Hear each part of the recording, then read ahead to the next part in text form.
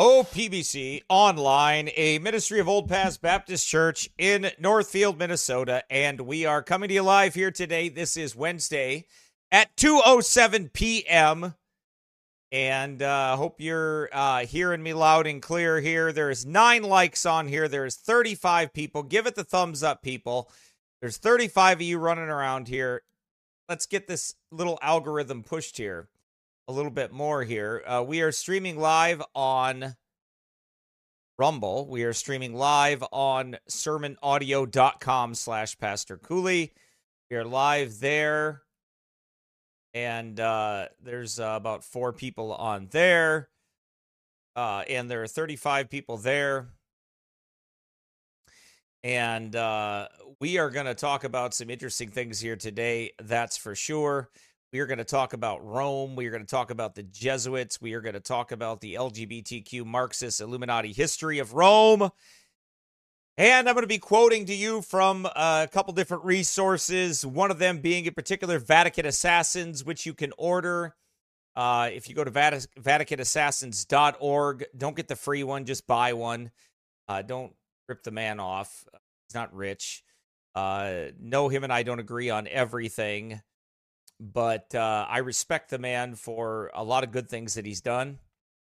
And, he's like, in my mind, he's like a Peter Ruckman or somebody like that. I don't agree with Peter Ruckman on a ton of things. On the Bible issue, I agree with him, but I don't agree with him on a lot of other things. The Bible text issue, I agree with him. David Cloud, he's another man I appreciate very much. I don't agree with David Cloud on everything, but I agree with David Cloud on a lot of things. I believe I'm going to see him in heaven one day. I believe I'm going to see Eric John Phelps in heaven one day.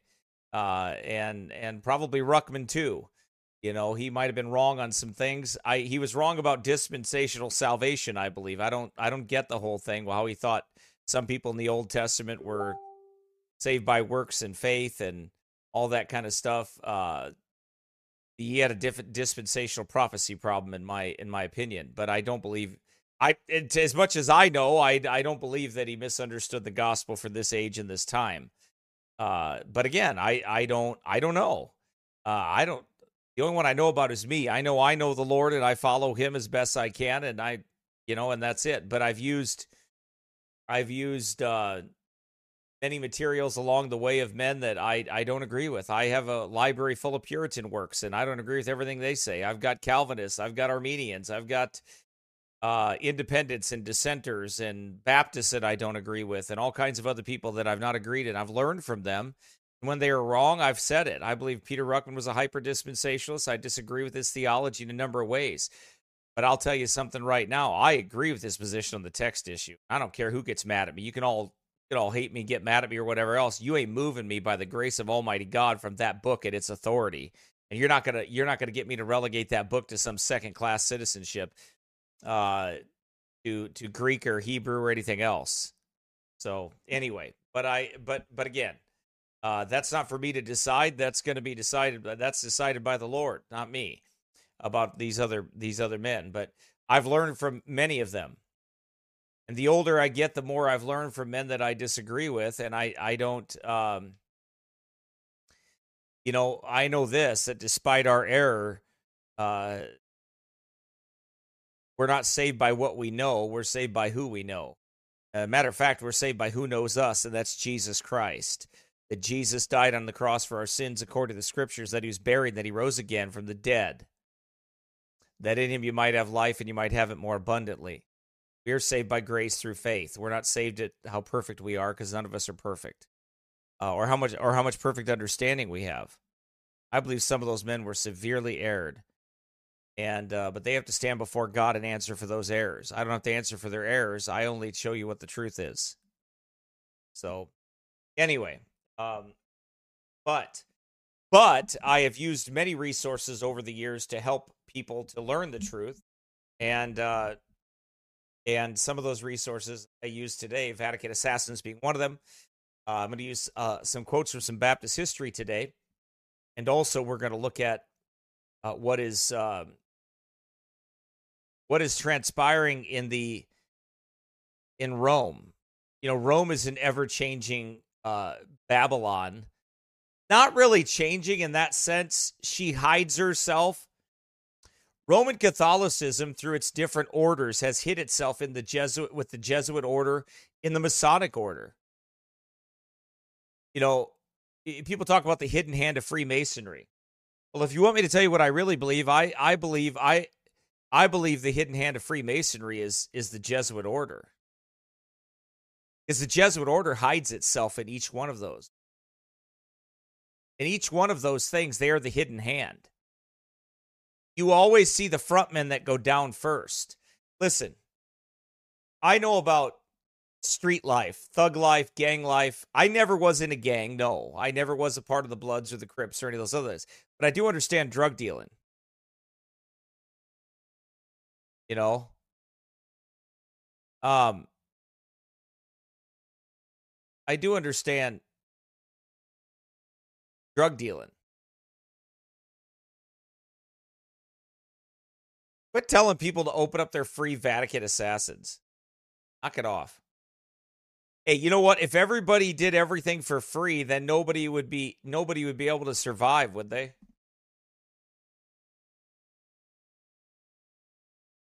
Hey, if no one charged to hear you sing, you wouldn't get a paycheck. Right? If no one charged to hear you sing or do anything, then nobody would pay you. Because how could you get paid? Think about that. How would you get paid? Right? You wouldn't. You wouldn't get paid. Somebody has to pay for something along the way, right? Anyway. But anyway, the point is, and I'm not, people have sent me books and all kinds of, I get it, okay? But what I'm saying is that you think about that, though. That man worked 25 years to write that book and to research that. You know what I mean? You think about that. Somebody worked their tail off to put that together.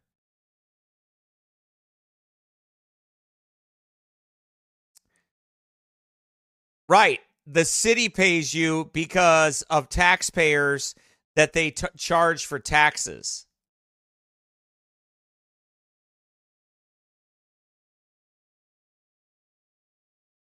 Right?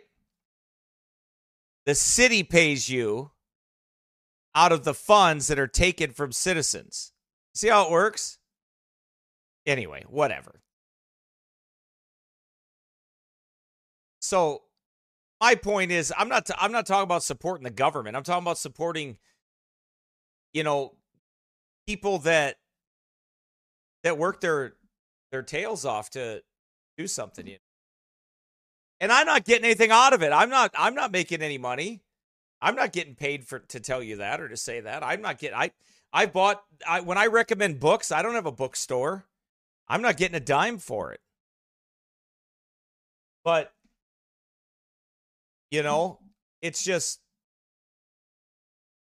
I do appreciate the work people put into things, though. That's a lot of work.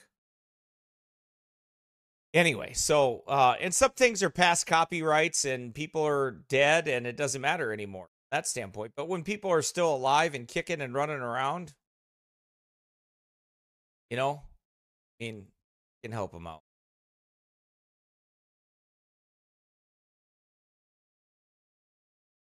So, anyway, that's whatever. I don't get paid anything. I should start a bookstore. Maybe I would. I could sell books like all these other guys do. Anyway, but so far, here we go.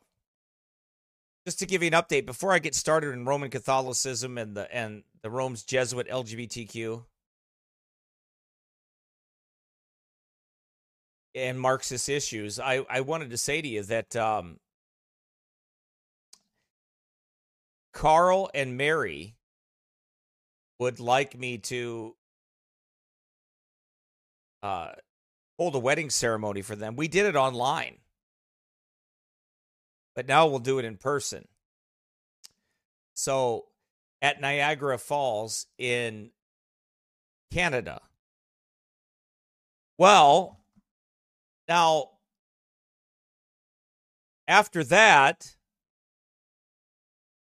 I got a message from Teresa, Daryl and Teresa, and they want to spend a couple days in Canada. And they want me to renew their wedding vows at Niagara Falls. So now I got two of them there. And I'm going to be preaching at Pastor Jeffrey's church on Sunday morning, Sunday night, whatever their schedule is. And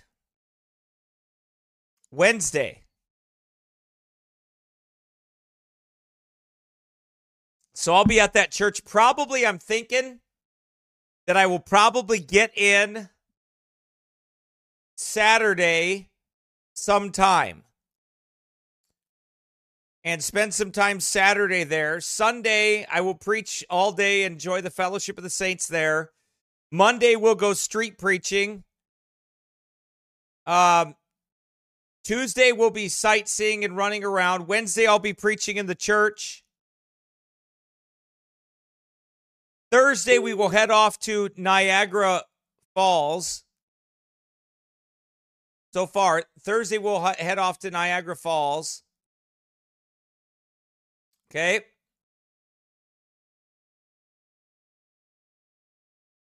And so on. So we'll figure it out from there. So I'm going to be busy. Busy time. Then I'm going to take my family, and I think I'm going to go back into New York after that week we're there in Canada and take another week or so and travel from New York and go straight across and do some Baptist history and some sightseeing, some old Revolutionary War, early America sightseeing stuff with the family, and then head home from there. So I'll be gone, I don't know, 2 weeks, 2.5 weeks, something like that. So anyway, we'll see what happens. You pray for us about that. Now, but by the way, we are going to be working on documentaries. While I'm there, I'll be recording. Andrew will be recording for me, which I haven't announced yet, which I am now. I'm going to try to get Andrew there to record for me the history of liberty from America and our preaching in America to our preaching in Canada, street preaching, and what it's like there.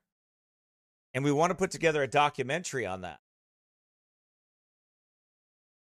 So we are going to try to see if I can get Andrew to skate away and get there and record that. And also, not only that, but interview Pastor Jeffrey, and being a Jewish man and being saved by the grace of God and being called to preach and everything else like that. Okay? So I'm going to go out there and preach and out on the streets, and we're going to kind of show what happens there. We're going to show what's going on there. So, and yeah, I know it was, Carl.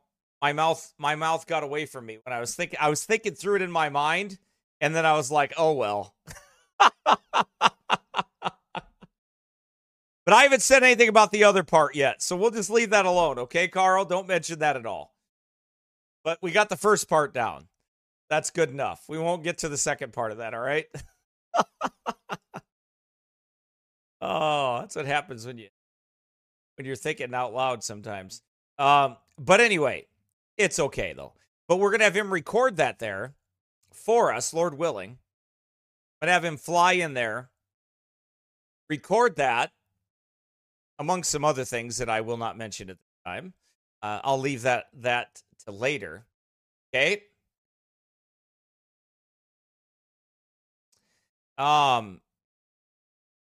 And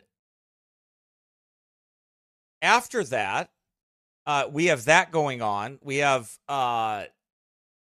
Baptist history going on. All those things. Okay. So lots of stuff that we're going to work on. Now, let me give you another update here. This Saturday, I'll be working with Brother Andrew on starting this documentary, on work on this documentary on the Colosseum. Now, you pray for us, because this is going to be very interesting. This is going to be an actual documentary, not a sermon or a PowerPoint, but an actual documentary with a theme that I'm not going to kind of release yet, but we're going to be working on that this weekend. Okay? And so you pray for us about that. As we kind of march through all this, lots of good stuff, but I want to get going on that right away. So we're getting started Saturday on this. And we got a lot of cool stuff. It's going to be very interesting. You are going to like it. We'll release it. Our church will watch it first when it's finished on a Sunday afternoon. And if you tune into Sunday afternoon service, Sunday afternoon preaching, then you'll get to watch it too. Okay? But if you don't, then you'll have to wait for the premiere. I will premiere this one on YouTube and put it on Rumble and put it on Sermon Audio. Anyway, so pray for us about working through all of those things, okay? I got a lot to do. Passports to get, things to prepare for. Oh, meanwhile, this whole winter, working on the Colosseum, working on the Vatican, working on all these other documentaries to release, produce, all that good stuff. Newgrange, okay?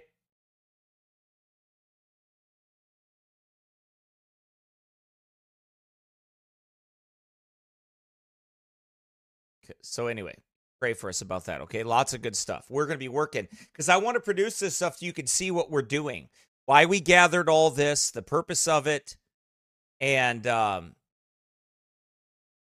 blessings of the Lord upon it. I want you to see that. Okay?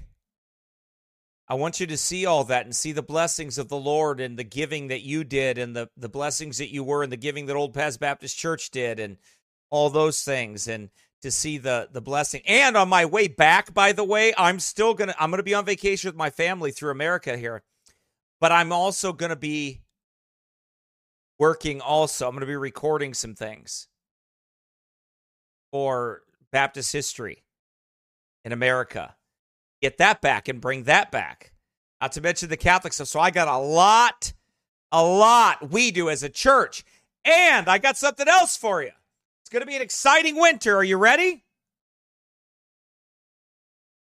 Brother Paul and his family are working on our geocentricity curriculum. We are working on that right now. Their family is. We are going to have some for smaller, like preschool and kindergarten and early primers. We are going to have a series of geocentricity coloring books that will illustrate teaching and lessons. Okay?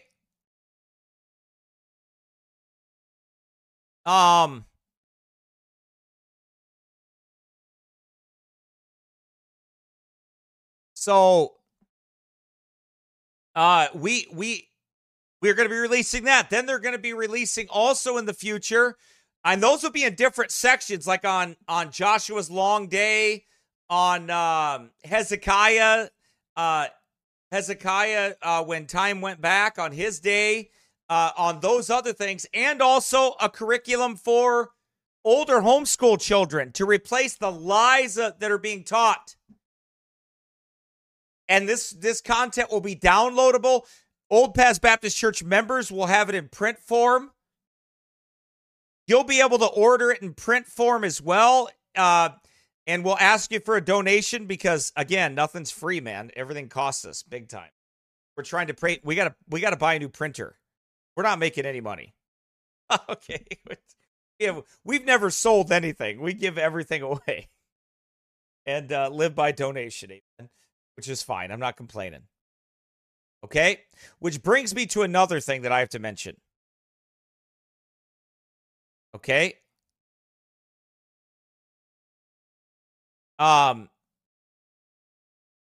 Here's another thing that I gotta kind of mention. Brother Andrew, if you've noticed Brother Andrew, you've never seen his equipment. Carl has. But Brother Andrew has state-of-the-art equipment. Not state-of-the-art like movie expensive. We don't have that kind of money, millionaire stuff. But he has good equipment, okay? That's decent equipment to record with and to make documentaries and to make videos and to do good stuff, okay? Good quality equipment, okay? At first, he bought a camera that he thought was going to work, but it didn't. So he bought another one out of his own pocket from his own giving, okay? And that one was really expensive.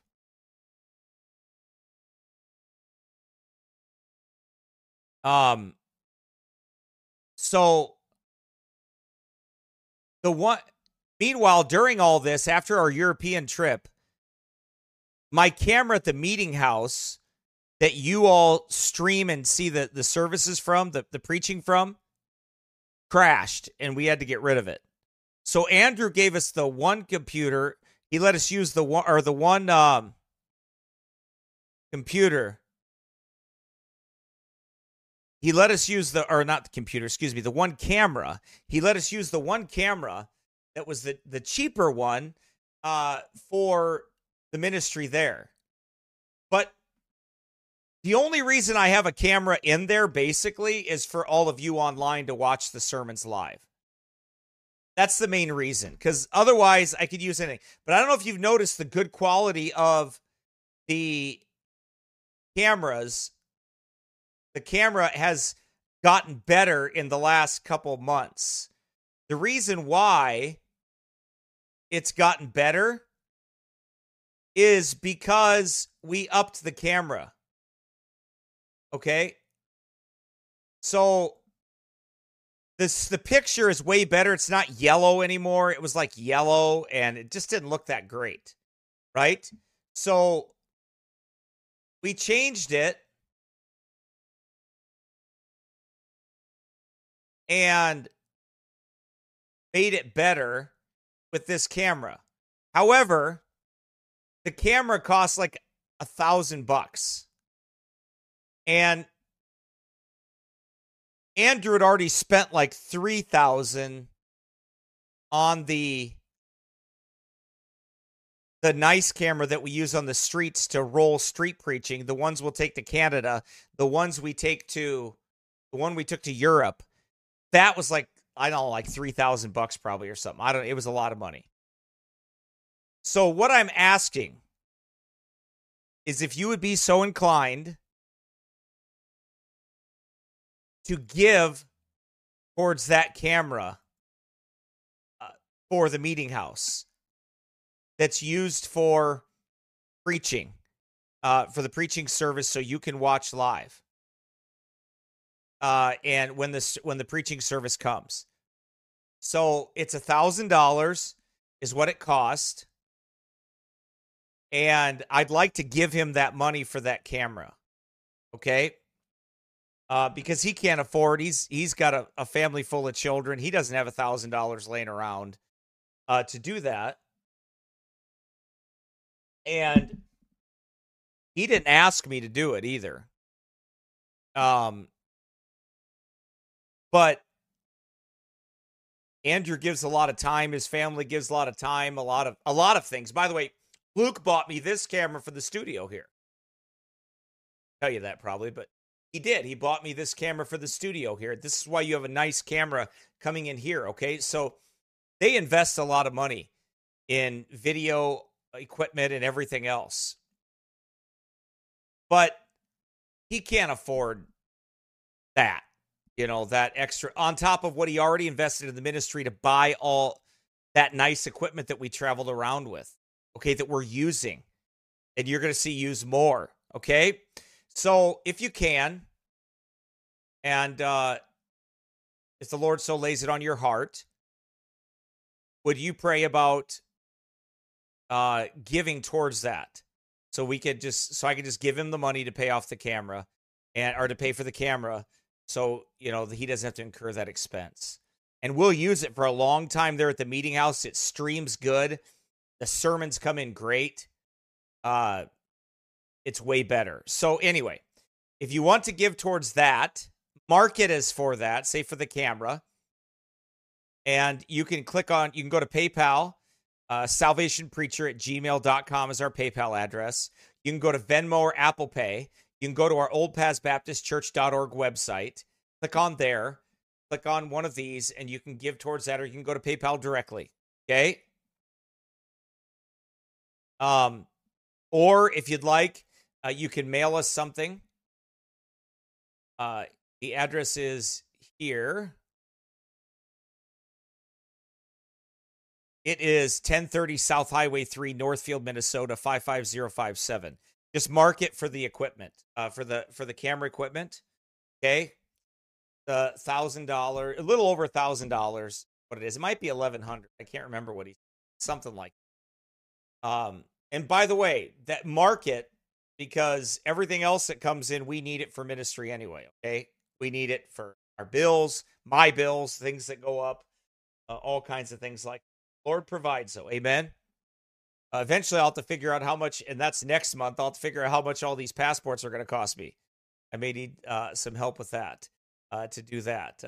Pastor Jeffrey is going to take care of my family when we are there to give us a place to stay while we're there, so I appreciate that. But there's a lot of expenses on the road. There's fuel. There's going to these different sites and doing different things and all kinds of stuff like that. So anyway. But anyway, pray about that. If the Lord would have you give towards that, specifically write that down.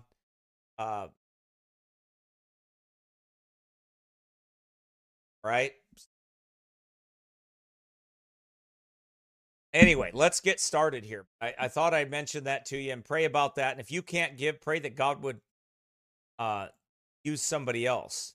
We always have needs. I always have things. Always bills to pay and all kinds of other things, and always expenses going up, and boy, nothing's getting cheaper, I'll tell you. But you know that as well as I do. Inflation has went here, and income has not went anywhere. So anyway, all right, let's get started here. We are going to talk. We talked about, by the way, last time we talked about why I reject the charismatic NAR. Female preachers and false apostles. We probably will pick that back up again on Friday. Okay? Friday. But for now, let's get into this. Now, the Vatican always has a secret doctrine, a mystery doctrine, and they have an open doctrine. Their secret doctrine is really becoming open in that sense. But the Vatican has always been a cesspool of hell. Lest you think this is a new thing, the Vatican says transsexuals and homo-affective persons can be baptized and serve as godparents. I want to show you a few quotes here. Okay?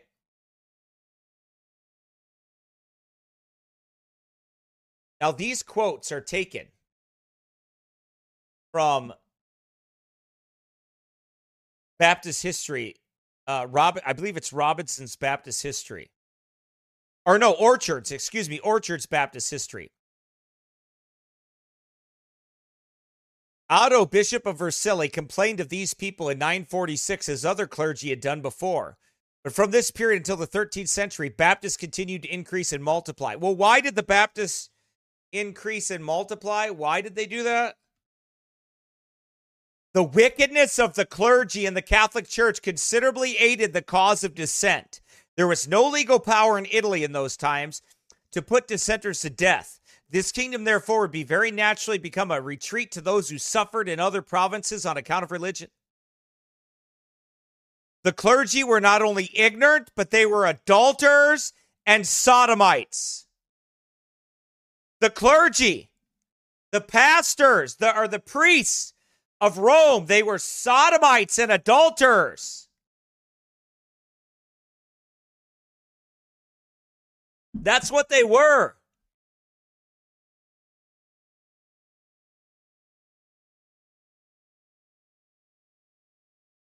And so avaricious as to sell any sacred thing for money. Their illegitimate children were provided for out of the revenues of the church, but they could not be supported without proving their connection and membership, which was established only by baptism. This urgency pushed forward baptism from minors to infants. These dissenting Baptists were the only class in the kingdom not given up to corruption of the times.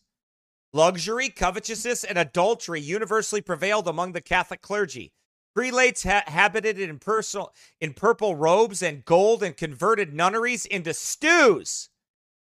Whorehouses and parks and mansions were had for seraglios. They're wicked. Presbyter, they were awfully wicked in Italy. Cures and tinctures were provided for their sinecures were provided for their children. Presbyters were common at 12 years of age, and boys were bishops. We've seen that solicitude on the part of the parents for the welfare of their offspring with the Alexandrian school first led to youth baptism. Infant pollution was understood to be removed by water baptism, and the ordinance was the only means of saving the soul from purgatory. The importance now attached to baptism required the priest to attend every woman in labor, but the plan was further matured by inventing various instruments and different distilled waters for the fetus in utero.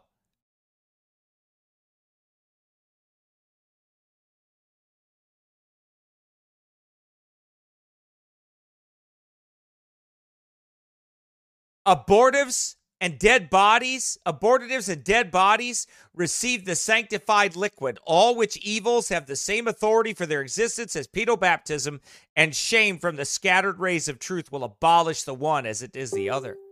To detail faithfully the conduct of the clergyman and the progress of infant baptism would present the filthiest account ever issued from the press. They were so vile, so filthy that you couldn't even talk about it. It couldn't even be discussed because they were filthy perverts. They perverted even childbirth. What they did.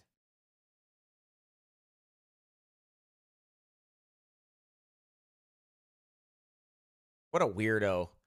I hate spam accounts on. Anyway, these are the why the Baptists long since dissented from them. They had nothing to do with Rome. They had nothing to do with their wickedness. They had nothing to do with their vileness. So the Vatican now openly says transsexuals and homoaffective persons can be baptized and serve as godparents. The Vatican's doctrinal office declared this week that transsexuals and homoactive persons can be baptized and serve as godparents provided certain conditions are met. Well, if their priests are sodomites and recruiters, Their priests are the greatest recruiters of the LGBTQ Marxist lifestyle than any place.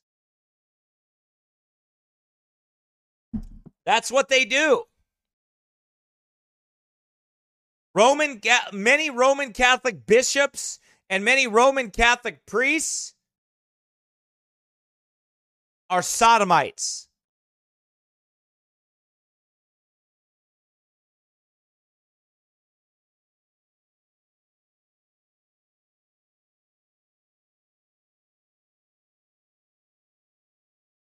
The document was published this week. Transsexual persons, even if they have undergone hormone therapy or sex reassignment surgery, may receive the sacrament of baptism if there are no situations in which there is a risk of generating public scandal or confusion among the faithful. Stated the text, signed by Argentinian Cardinal Victor Manuel Fernandez. Now, you have to understand something. The Jesuits and Roman Catholicism has had a hold on that South America, on that Central American, on that Argentinian, on that Paraguay, on all of those nations over there, those Hispanic nations.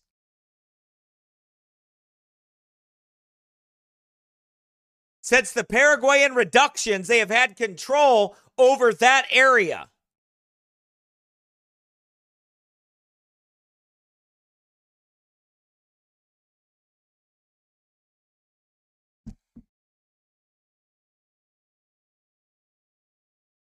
They have always maintained their control.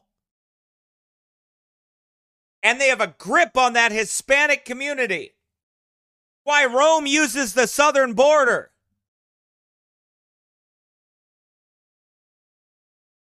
The southern border is purposely left vulnerable the way that it is.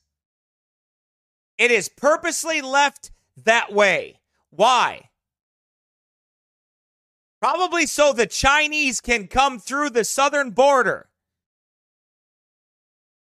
Sleeper cells of Chinese can come through the southern border and eventually destroy America from within.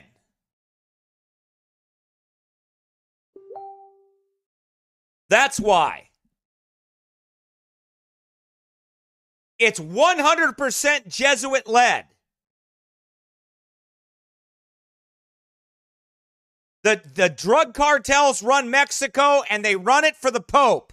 They run it with the CIA. The Catholics in action.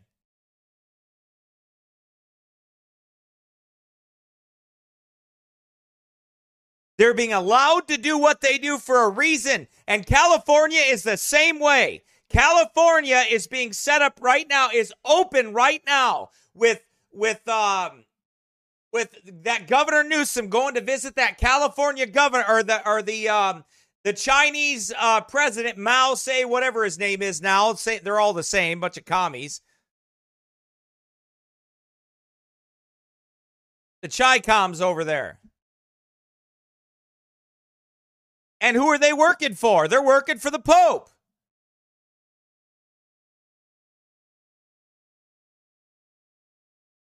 It's being done on purpose. But this Marxist Jesuit nonsense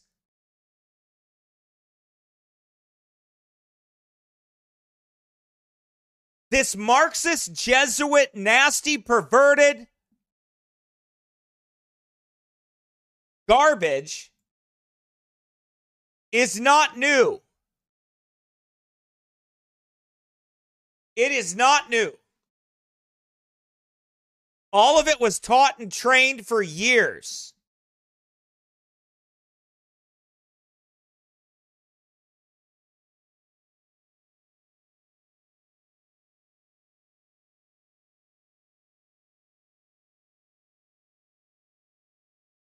Right?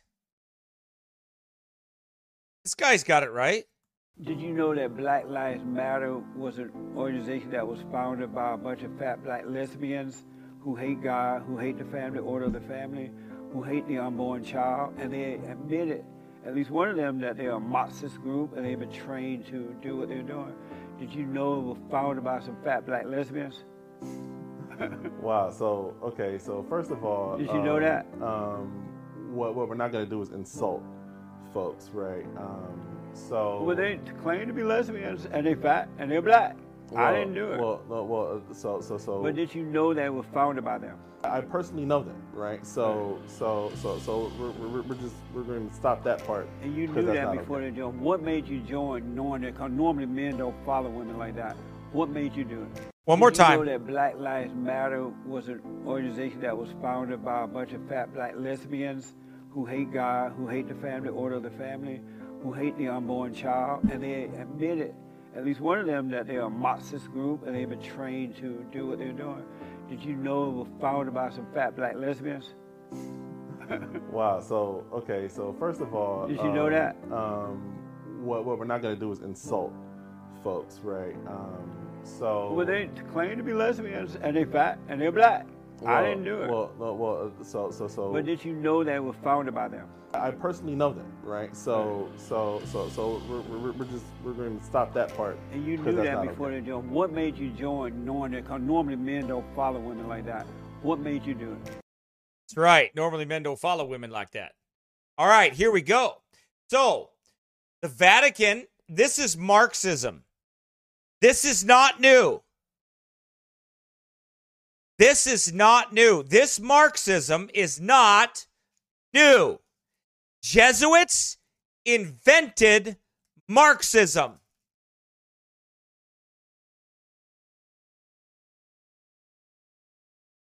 They invented it. They made it up. They developed it.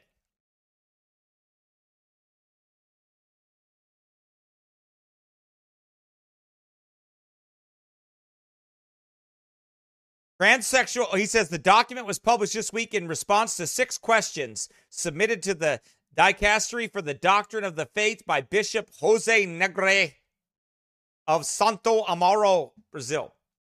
The responses repropose in substance the fundamental contents of what has already been affirmed in the past by the Dicastery concerning these matters, the documents answers. Shortly afterward, the former prefect of the very same DDF Cardinal Gerhard Mueller released a text criticizing the document for its confusing language as well as for employing transhumanistic terminology, antithetical to the Catholic understanding of the human person. Pope Francis endorses same-sex civil unions for the first time as Pope. But it's not his first time condoning it. It's not his first time. In fact, it's the reason he was elected Pope. Because he's a Marxist. And because he's a Marxist, right?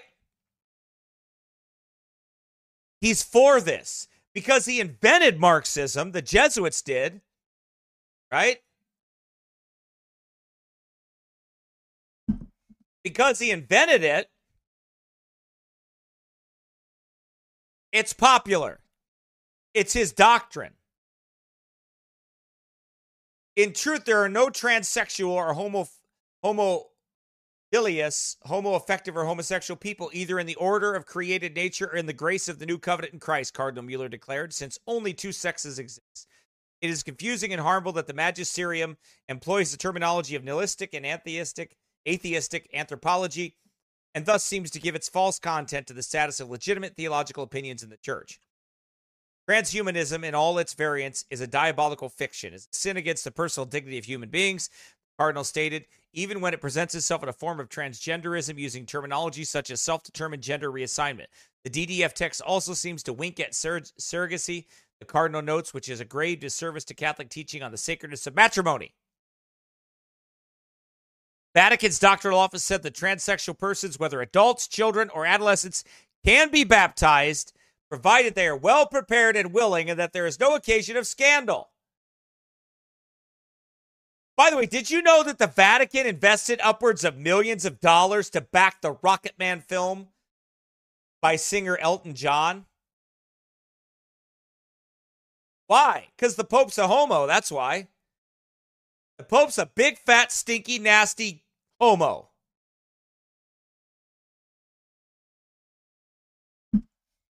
That's just it.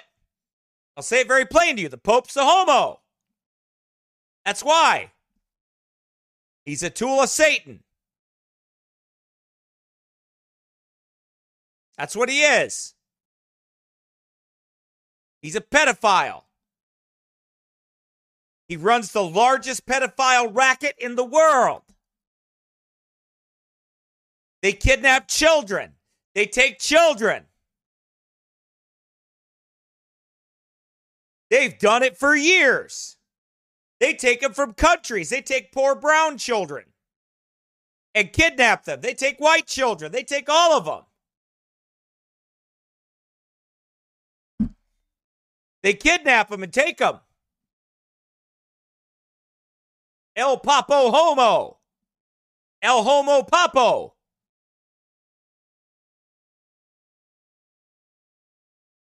That's him.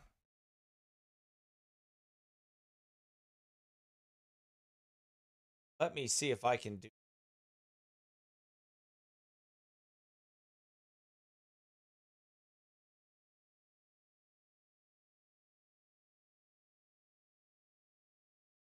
If I can, it might make for a better broadcast. We'll see. Hang on. He is El Homo Papo.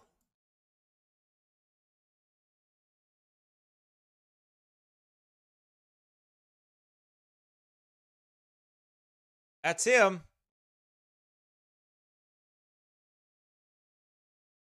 Now, if that comes through. Anyway.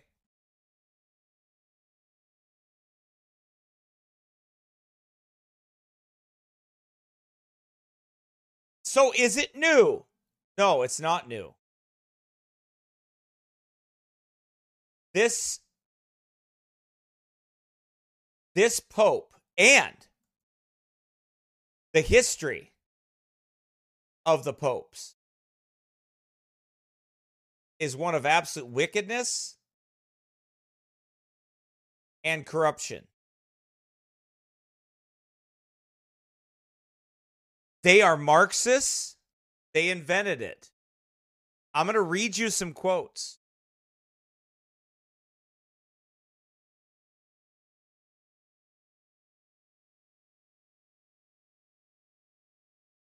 Hang on a second.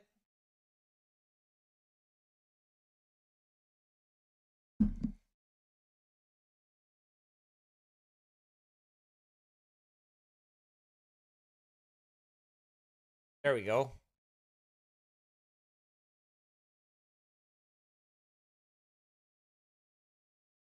Right? First, I want to read the Bible.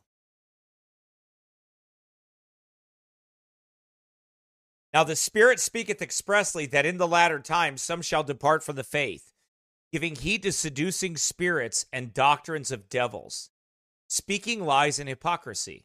They claim to know God, but in works they deny him, right? Being abominable and to every good work reprobate.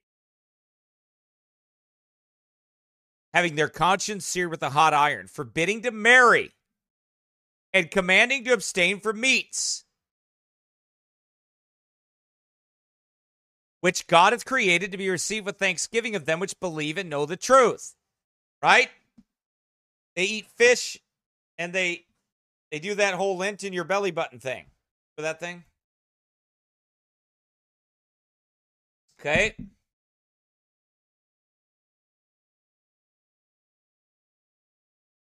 Speaking lies and hypocrisy, having their conscience seared with a hot iron. Forbidding to marry, commanding to abstain from meats, which God hath created to be received with thanksgiving. Even pork! Even pork! To be received with thanksgiving.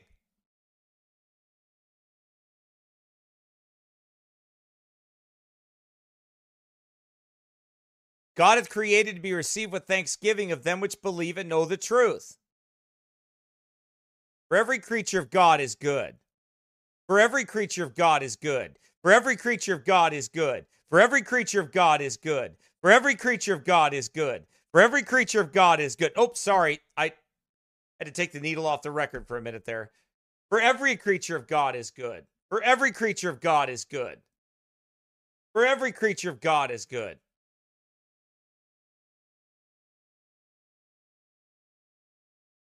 Oh, man. Okay. And nothing to be refused, if it be received with thanksgiving, or it is sanctified by the word of God and prayer. If thou put the brethren in remembrance of these things, Carl being number one. If thou put the brethren in remembrance of these things, Carl being number one. If thou put the brethren in remembrance of these things, Carl being, thou shalt be a good minister of Jesus Christ, nourished up in the words of faith and of good doctrine, whereunto thou hast attained.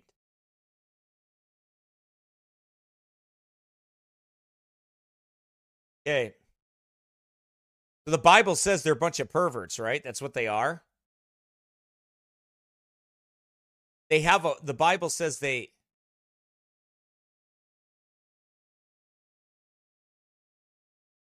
have a form of godliness, right?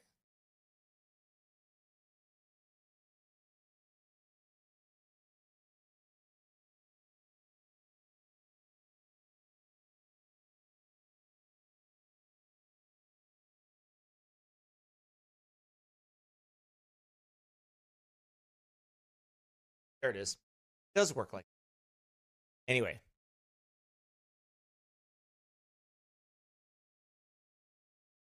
This know also that in the last days perilous times shall come, for men shall be lovers of their own selves, covetous, boasters, proud, blasphemers, disobedient to parents, unthankful, unholy, without natural affection, truce breakers, false accusers, incontinent, fierce, despisers of those that are good, traitors, heady, high-minded, lovers of pleasures more than lovers of God. Listen to what they do. Having a form of godliness, but denying the power thereof, from such turn away. A bunch of wizards, tricking people, deceiving people. Right? They do.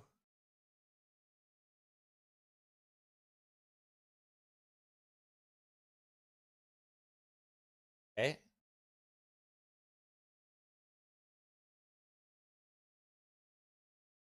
Now,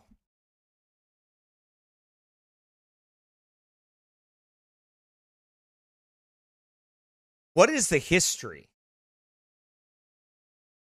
of the mystery of iniquity? What is the history of this sinful? Well, they are antichrist, right?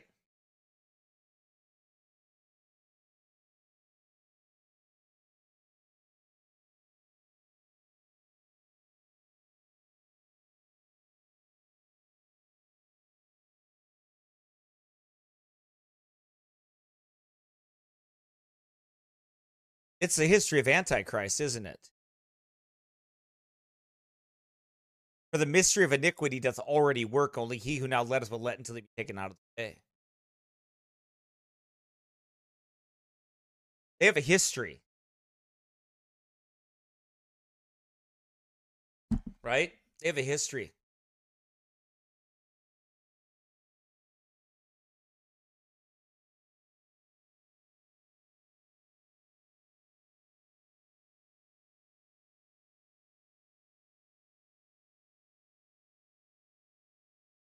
Hey, hang on. I think I got it.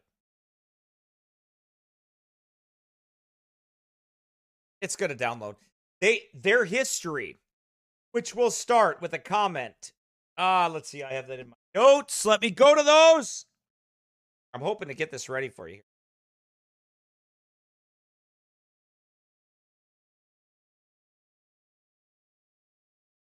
Taking forever to download.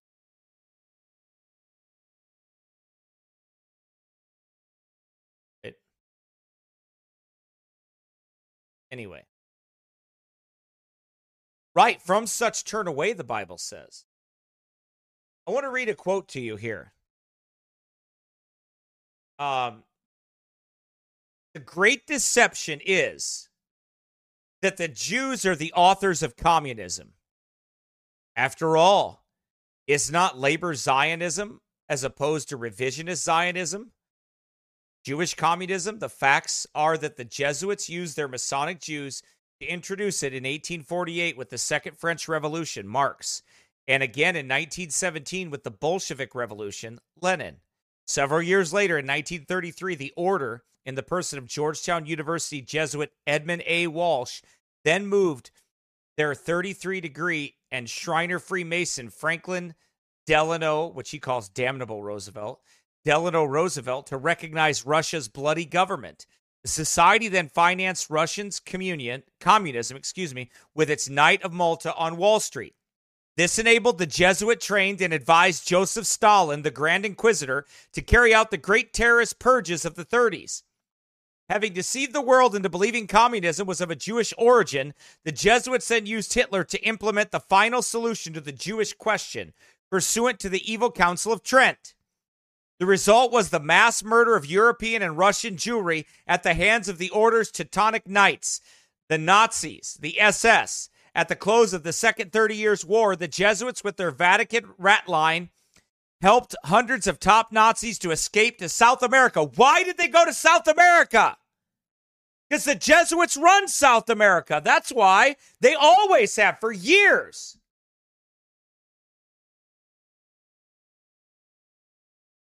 They run it.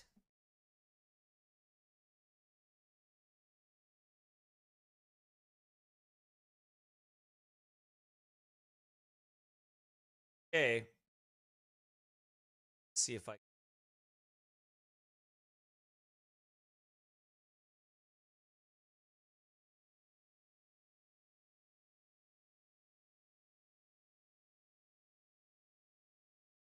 I'm not good with a Windows.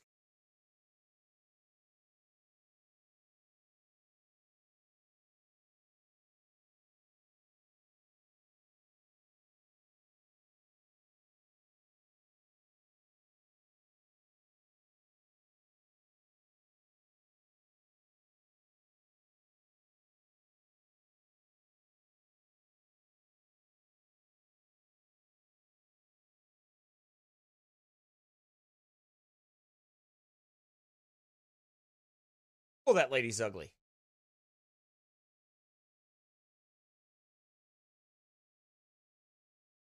Okay, now you can see it.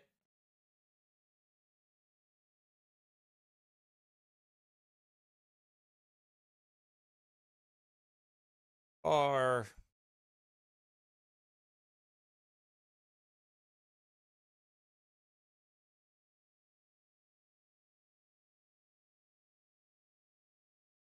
Oh...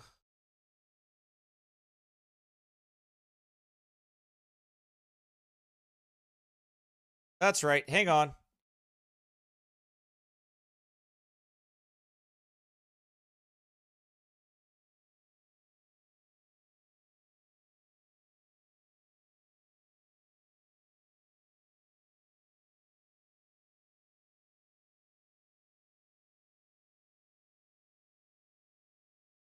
Bummer. Anyway, this is one huge book. One very huge volume. Hey, here we go.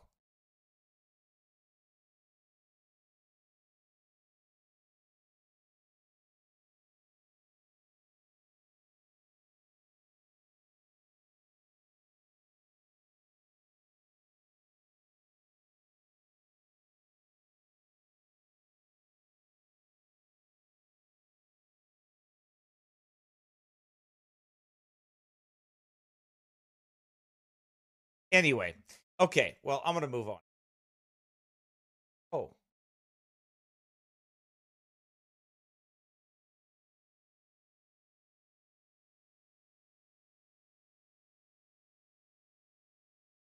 Too bad you couldn't just click on the search engine. Anyway, this is the book that I'm looking for, but I'm going to read you the quote, okay?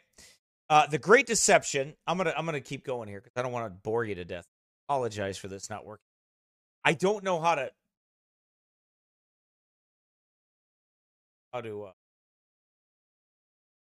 Really do the searching.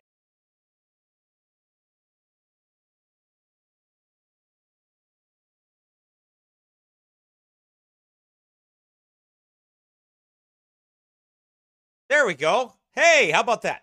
The Jesuits. Okay. We are on.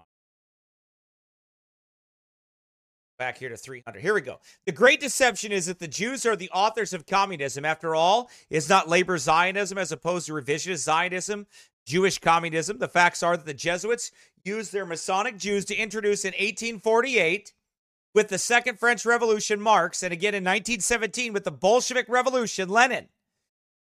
So then you have Jesuit Edmund A. Walsh, then moved their 33rd degree. We talked about him, Joseph Stalin, the Grand Inquisitor, to carry out the great terrorist purges of the 30s.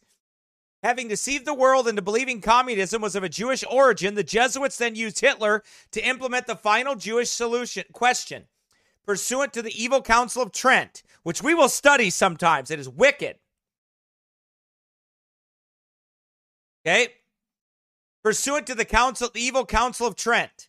The result was the mass murder of European and Russian Jewry at the hands of the Order's Teutonic Knights. And where in South America to the Old Dominion where socialist communism had been perfected by the Jesuit fathers to the nation of Paraguay. Paraguay is where they did the Paraguay reductions, where they basically enslaved those Indians, stuck them there, kept them there, and used them for everything they could get out of them. Into communes. Okay? To the Old Dominion where socialist communism had been perfected by the Jesuit fathers, to the nation of Paraguay, for it was here that the socialist tenets of Roman Catholic Saint Sir Thomas More, an English traitor to the Protestant king Henry VIII, were revived and later used against reformed nations. The Jesuits entered Paraguay in the early 1600s, sent by the kings of Spain and Portugal. They established their supremacy over the natives called Guarani Indians and did not allow them to mix with the Spanish or Portuguese. It was among this people the Jesuits established their communes called the Reductions. Richard W. Thompson, a former secretary of the American Navy, reveals the unsuspected Indians were easily seduced by acts of kindness, and the result was that in the course of a brief period, they succeeded in establishing a number of what they were called reductions, or more properly speaking, villages with multitudes of Indians assembled about them, the whole aggregating in the end several 100,000. These 57 reductions constituted the Jesuit state and were all by the mere ceremony of baptism conferring Roman papal citizenship with privileges and immunities brought under Jesuit dominion. So the Jesuits controlled all of it. It was their communism. The commune or reduction was kept in order by a system of spying. Each reduction was governed by a Jesuit father supported by a vicar and curate as assistants, but whose chief duty was espionage. Spies. They were spies. That's what they were.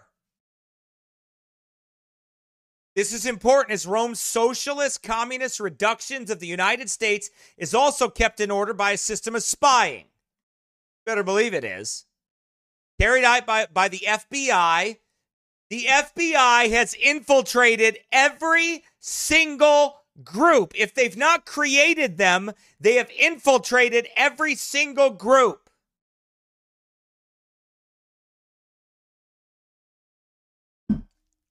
All of them.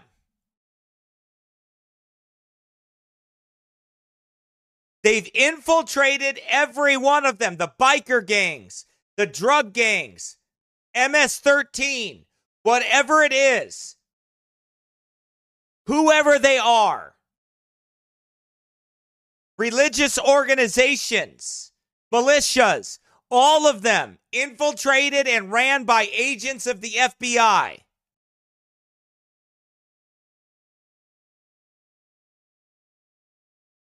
It's how they roll.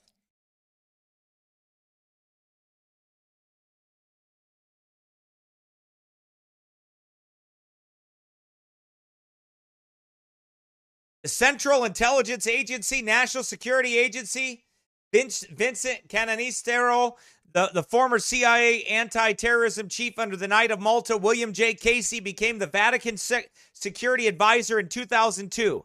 This system of spying has been greatly increased due to New York Archbishop Edward Cardinal Egan's CFR CIA September 11th attack on the World Trade Center and on the Pentagon. Because who does the Pope use? I've taught you this before, and you can see it in history. Look back at the Crusades. Look back at the taking of Jerusalem. Look back at all of it. Who does the Pope use when he wants to cause war? He uses the Arabs. He uses the Muslims. He uses them as his tools to start a war. When they want a war, they get those nomads excited, they get them riled up, and they get them warring.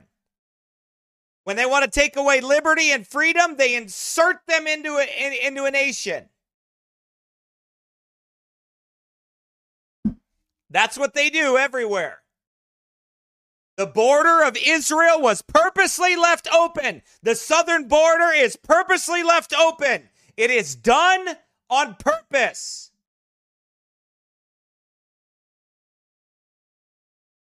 They are left open and vulnerable for another time for sleeper cells to come in and to destroy. They did it in Israel. They did it on our southern border.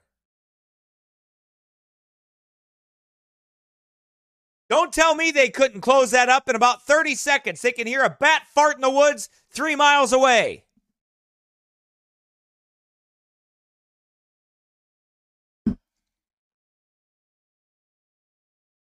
And they're going to close it up. And they're going to use Nazism to fight Marxism. Yup. What is it? The Hegelian dialectic. They're going to use it again. They're going to use an ultra-right-wing fascist Adolf Hitler hard-right regime to put down the Fruity Boys, which they're all fruits anyway on both sides, to put down Fruity Pebbles, to put down the Marxism that they invented. They raise it up to tear it down.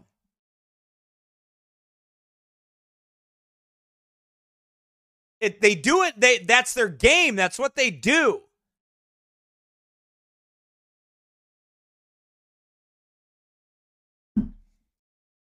And they want you to get involved with their hype. That's what they want. Okay. All right, I'm going to go to number...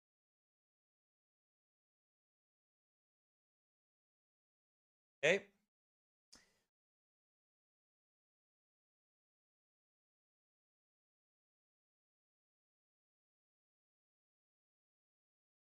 I got a long one for you here. Oh, boy. Ready? This goes back in some history. Okay? The Jesuits. Now, again, buy this book. Go to VaticanAssassins.org. Buy the book. No, I don't agree with everything Eric John Phelps says. I never have. But go buy the book. You'll get a lot of information. And he's going to redo that book, too. I'm going to get a hard copy of that book when he redoes it. The Jesuits, now formally suppressed by the Pope, were allied with Frederick II. So now we're going to go back in history and show you the history of Marxism, Illuminatiism. Who was it started by? The Jesuits. Who started Marxism? Who started the Illuminati? Who started it? The Jesuits. And they still control it through all the orders and through the money of the Rothschilds and through the banking system and through the military-industrial complex and through the medical-industrial complex. They still control it. And through their secret service organizations and their secret society organizations. and through the Federal Reserve.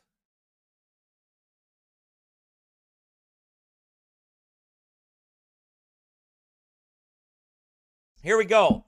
The Jesuits, now formally suppressed by the Pope, were allied with Frederick II, the Great of Prussia, and Catherine II, the Great of Russia. The Jesuit general was in control of high-level Scottish Rite Freemasonry, Grand Orient Freemasonry, and now sought an alliance with the Masonic Baron of the House of Rothschild.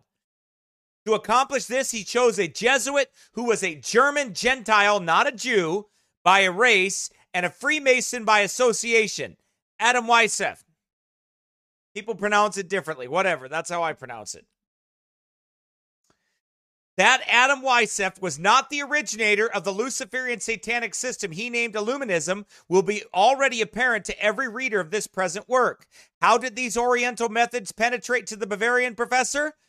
According to certain writers, through the Jesuits. The fact that Weishaupt had been brought up by this order has provided the enemies of the Jesuits with the argument they were secret inspirers of the Illuminati, as indeed they were. That Weishaupt did, however, draw a certain extent on Jesuit methods of training is recognized even by Abe Barul, himself a Jesuit, third-degree Freemason and influential historian of the French Revolution, who, quoting Masonic Mirabeau, says that Weishaupt admired above all those laws that regime of the Jesuits, which under one head the Jesuit general made men dispersed over the universe tend towards the same goal.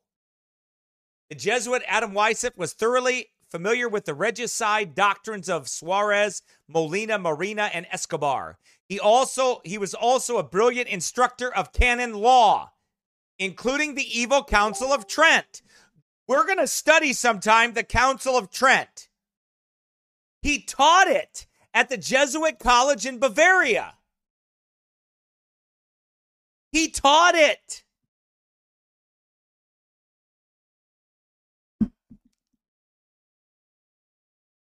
From the Jesuit Council at Ingolstadt is said to have issued the sect known as the Illuminati of Bavaria, founded by Adam Weishaupt.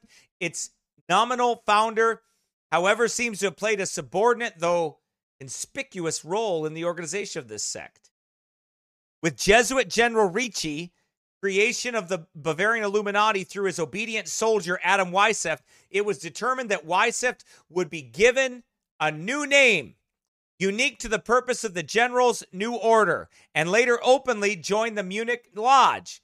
That name was known in ancient Roman history as Spartacus. They called him Spartacus. According to anti-Jew French historian and Masonic Jesuit Abe Augustin de Barel, Weishaupt then spent 5 years thinking out his system, which he founded under the name of Illuminati on May 1st, 1776, and assumed the illuminated name of Spartacus in 1777. Oh, really? 777. Reminds us of somebody. Who does that remind us of? Aleister Crowley. Go to book 777. Why? Same plan. Same plan. They're all working the same plan. And assumed the illuminated name of Spartacus in 1777, Weishaupt was initiated into the first degree of the lodge, Theodor de Bon Concil, in the Jesuit haven of Munich. But who was the historical Spartacus, and what did he do that so merited the use of his name as an alias for Weishaupt? The answer to this question reveals just who, in fact, were the real players behind the Illuminati. Were they Jews or Jesuits? Spartacus died in 71 BC, leader of the Roman slaves of several nationalities in the gladiatorial war of 73 to 71 against Rome. Indeed, Weishaupt was the visible Gentile leader of the gladiatorial war against the Roman papacy. But who were these gladiators, these slaves, having risen up in rebellion and now warring against their master, the papal Caesar of Rome? What is their oath?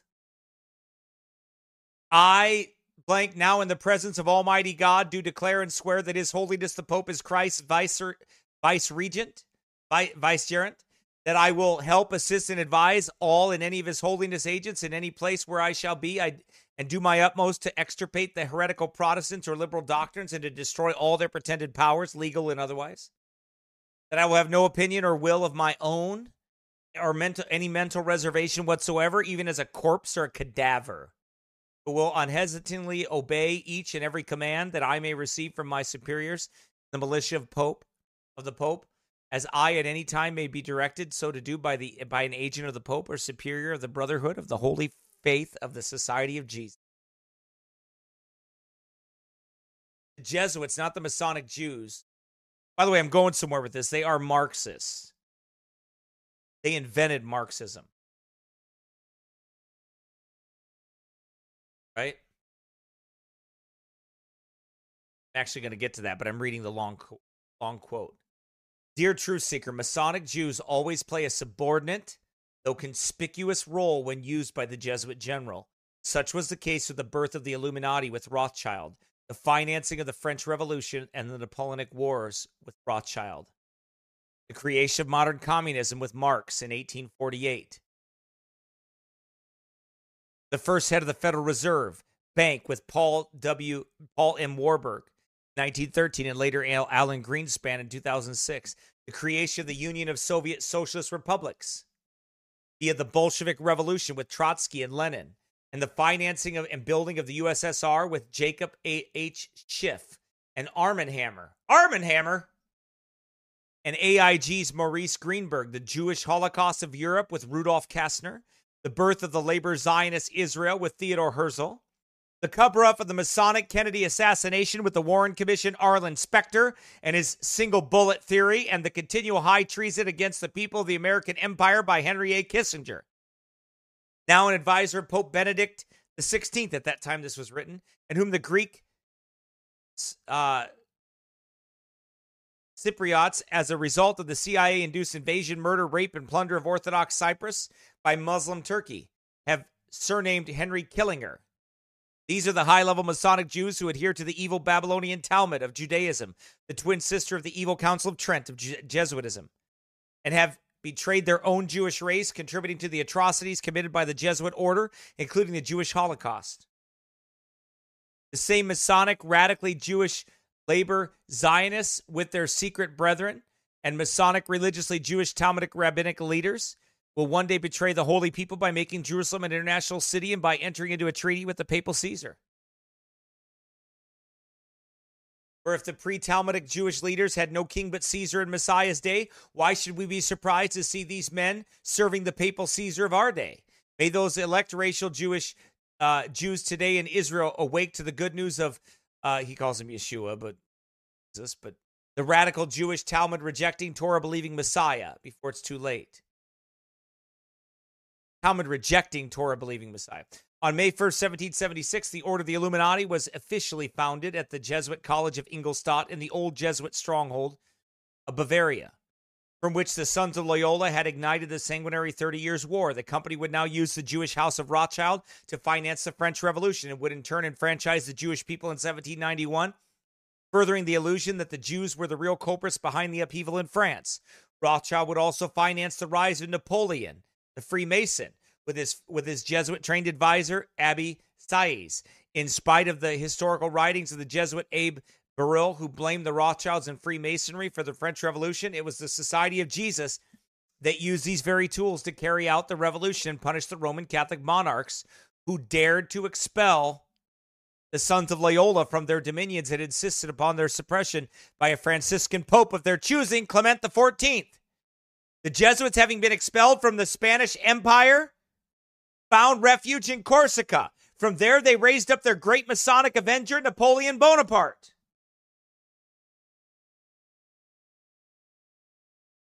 In the early 40s, during the World War II, nearing the end of the Second 30 Years' War, the Jesuits would again use their Rothschild Illuminati and 33-degree Shiner Freemasonry to punish two nations, having dared to expel the order from their borders. In conjunction with the Rothschild Vatican bankers of England, they would use their Federal Reserve Bank to finance the building of a huge British and American aerial war machine. Their goal. They did, right?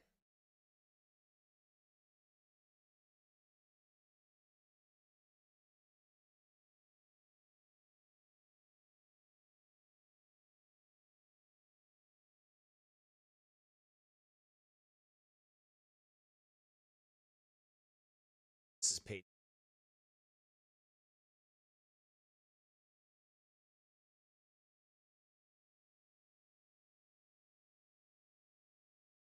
Here we go.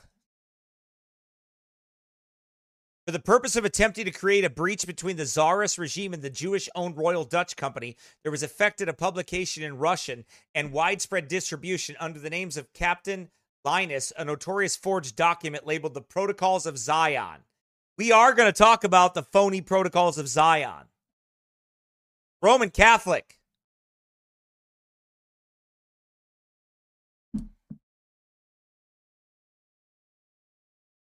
The select Jesuits under extreme oath being the true elders of Zion. That's right. The document was a falsified translation from the German teachings of Jesuit Adam Weishaupt, written by him as instructions for the trusted members of his communist organization, the Order of Illuminati. Few of the plotters who have conspired to enslave the rule mankind plotted more studied use of the control of money and wealth than did the founders of the modern-day communism, Jesuit Adam Weishaupt, alias Spartacus, and his disciple Moses Mordecai Marx Levy. Karl Marx.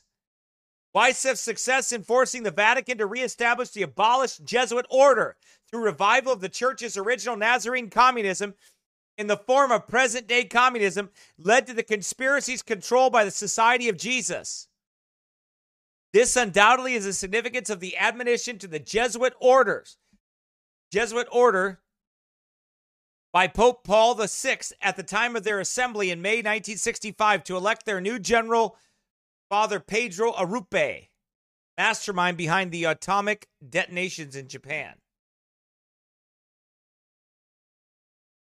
The situation explains why whenever a totalitarian movement erupts, whether communism or Nazism, a Jesuit can be found in the role of advisor of the leader.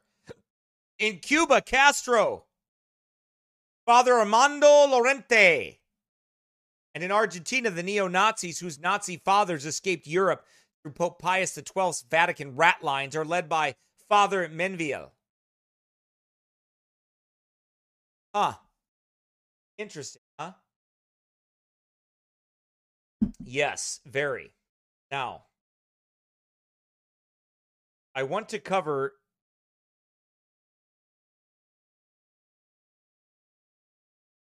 Karl Marx. Or not Karl Marx, excuse me.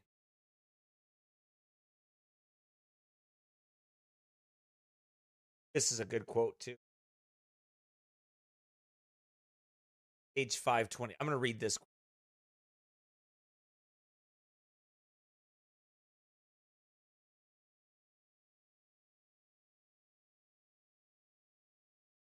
Doubtless you have not forgotten our ancient Paraguay.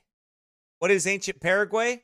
In which we mastered the 10 planks of communism, perfecting Plato's communist republic, enslaving hundreds of thousands of Guarani Indian natives. This is Eric John Phelps speaking in quotes. Natives who produced a host of commodities, hides, wool, tallow, etc., making billions for the Jesuit cartel capitalists, while the natives were being continually watched by means of secret police, FBI, Gestapo, KGB, on the order's socialist communist reductions presently functioning as the model for Red China. That's the same thing they do in China. Anyway, they go on to say it was but a very limited trial of our system in a small corner of the globe. In these latter days, we need a new code. 33rd degree Mason and satanic occultist Karl Marx, the Communist Manifesto. We who have undertaken to work so mighty to change, enforcing socialist communism upon all the nations through the economic and political power of the order's Masonic cartel capitalists residing in New York and London to make everything bend beneath the irresistible hammer and sickle of our socialist communist doctrines forced upon all college graduates. There for first 2 years of mandated pseudo-social sciences, so that all shall become a stone, iron, gold, and adamant for the gigantic building into which we will force. How do they do that? Via the Masonic controlled anti-Reformation Bible pro-communist American dictator. Decisions, excuse me. All men to enter and let the Pope, but a Pope of our own forming. He a perpetual abbot. Jesuit, it's Jesuit fascism.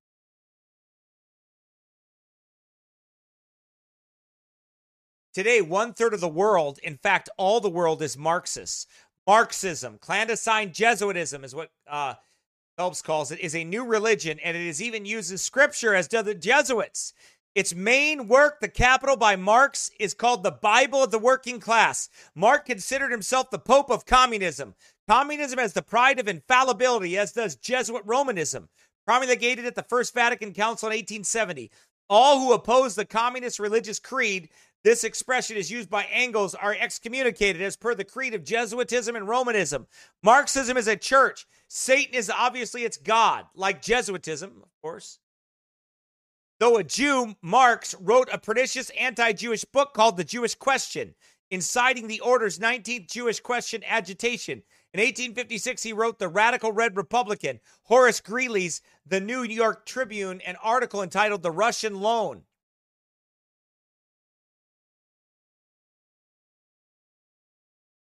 See, they use the Jews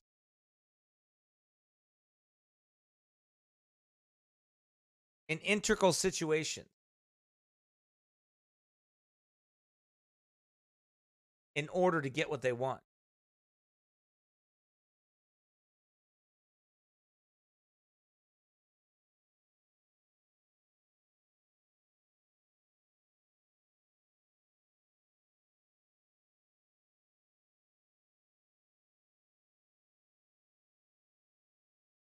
All major dictators, Marxist radical dictators that you find in the world, were trained in Roman Catholic Jesuit universities or the like thereof.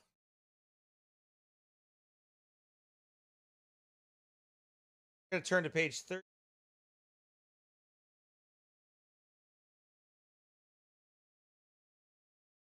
We're going to read you the history of Fidel Castro. How did Fidel Castro come about? Roman Catholicism. Jesuit order.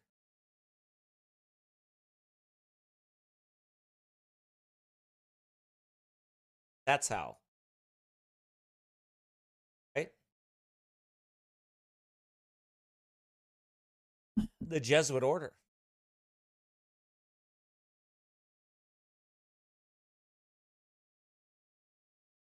In 1959, Fidel Castro, a Roman Catholic communist, who in the words of Alan Dulles was called the Abraham Lincoln of Cuba, was put in power with the help of the Black Pope's pro-Nazi SSCIA and would subsequently expel 11,000 Jews from Cuba. Educated in youth and advised when becoming Cuba's bloody dictator, we read of the Jesuits shaping his mind and controlling his actions. Fidel and Raul were sent to Santiago de Cuba, St. Ignatius of Cuba, to study under the Jesuits at the Colegio La Salle, and then to the Colegio Dolores, also Jesuit. In 1942, Fidel was sent to Havana, where he carried on with his secondary education at the Jesuit College of Belén, Bethlehem. Fidel was significantly influenced by Jesuit Father Armando Lorente and Alberto de Castro. De Castro admired Roman Catholic fascist Franco. Fidel was very active in a Jesuit organization similar to the Boy Scouts, the Explorers. Fidel was trained by the Jesuits to become their representative, says Carlos Rafael Rodriguez.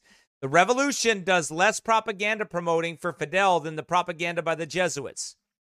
Fidel spent 11 years in Catholic boarding schools, 7 of them in Jesuit institutions.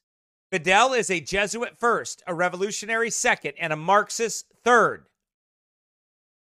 He promoted the Jesuit-controlled Soviet system as a model. In a way, he was turning Cuba into a giant Jesuit school in which he was the principal. It is still the Jesuit school in which he is the principal. Fidel has not forgotten that the military invariably holds the ultimate power. It is perhaps significant that Fidel's first absolutist title is commander-in-chief.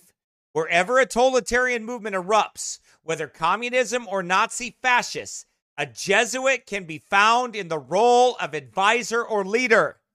In Cuba, it was Castro's father, Armando Lorente. The Jesuits, in order to bring their illegitimate son of a Nazi and greaseball student dictator to power, as he was called by his classmates, used their American CFR press money, entertainment industry, CIA, and Soviet Russia. They run the communists, they run the Nazis, and they run the Nazis and the Marxists. They run both of them.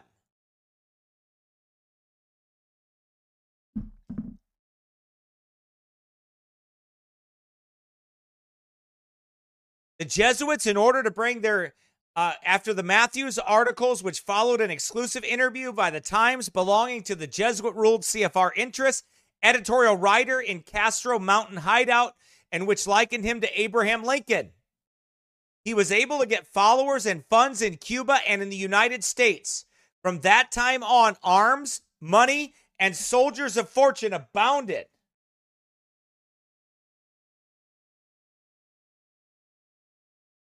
Much of the American press began to picture Castro as a political Robin Hood. Also because Batista was the dictator who unlawfully seized power. Listen to what they did. Are you paying attention? Because there was a dictator before Castro that seized power, people in the public automatically thought that Castro was a good guy.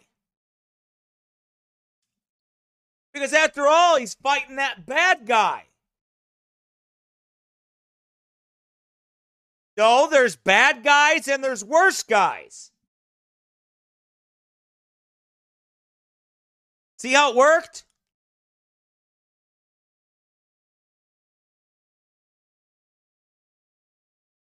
And because Batista was the dictator who unlawfully seized power, American people assume Castro must, on the other hand, represent liberty and democracy. Why? Because Americans are trained in the right-left paradigm. So, on the ultra-right side, you have Nazis.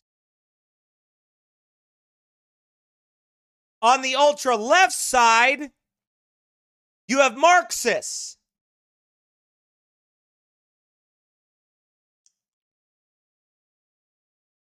They're trained in the right-left paradigm, the Hegelian dialectic. And they're always looking for a hero.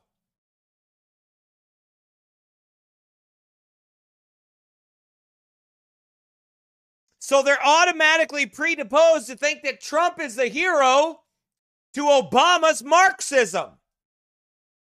Am I right? Trump was the hero to Obama's gay Marxism.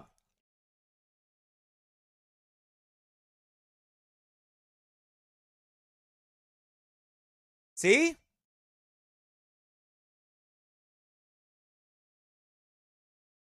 And Biden went Marxist.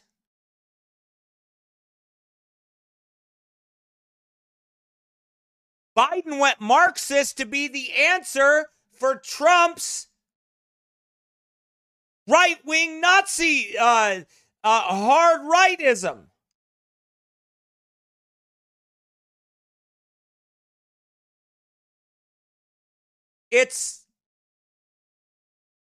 It's Jesuit mind games. I'm going to do a broadcast sometime called that, Jesuit mind games.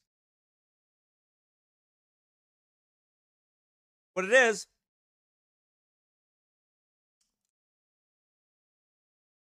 So you're taught that these people are heroes on each side because there's got to be a hero. G.I. Joe is there. G.I. Joe.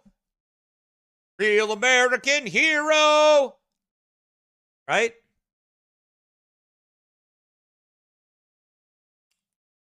Huh? There you go. The way it is. But no, it's not the way it is, though, right? You're being fed a lie.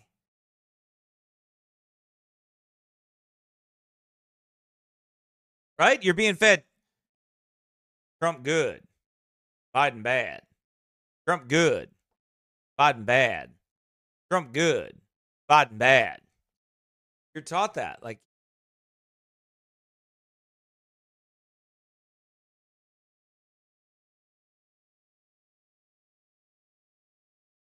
also, because Batista was the dictator who unlawfully seized power, American people assume Castro must, on the other hand, represent liberty and democracy. The Crusader role with the CFR press and radio. By the way, they're doing the same thing with Zelensky.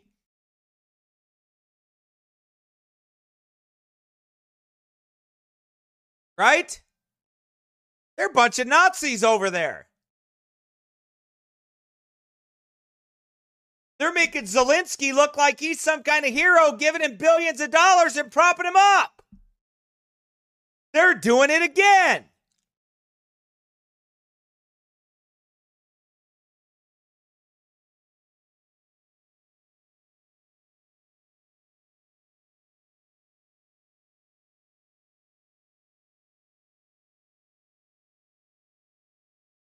The Crusader role, which the CFR press and radio bestowed on the bearded rebel, blinded the people to the left-wing political philosophy with which even at that time he was already on record. Fidel's secret weapon was money. Incredible millions of dollars with which he bought victories. He bought entire regiments from Batista's officers, and on one occasion purchased for $650,000 cash an entire armored train with tanks and guns and ammunition and jeeps and 500 men. The basic reason for defeat of Batista's armies, he asserted, was that the covert United States intervention CIA shattered their morale. Many share the blood guilt for the needless death of these people who were the best patriotic anti-tyranny element in Cuba. Among the guilty are American correspondents Cardinal Spellman's Knight of Malta, Henry Luce, and in his Time magazine, who wrote falsehoods about the Castro movement so other people would fight and die for it. In 1958, with the combined pressure of Soviet arms and gold and American propaganda, the Batista regime was beginning to crumble. The CFR Edward R. Murrow of CBS staged a laudatory TV network program on the Castro movement. The normally hard-headed Roman Catholic Ed Sullivan went into the Sierra Maestra for a television interview with his hairy armed prophet. Sullivan's technique was to ask leading questions such as, "You are not a communist, are you, Fidel? You're a devout Catholic, aren't you?" Leaving Castro practically no time to answer. The effect was comic in terms of theater, tragic in terms of politics. Under the guidance of his Jesuit advisor, Fidel Castro, command post was Havana's Hilton Hotel. Knight of Malta Conrad N. Hilton and son William Barron Hilton owned the chain of hotels around the world. The U.S. section was approximately 1,000 members. Its roster included many of the corporate fascist establishment movers and shakers. Barron Hilton of the hotel chain. Oh, Paris Hilton's daddy?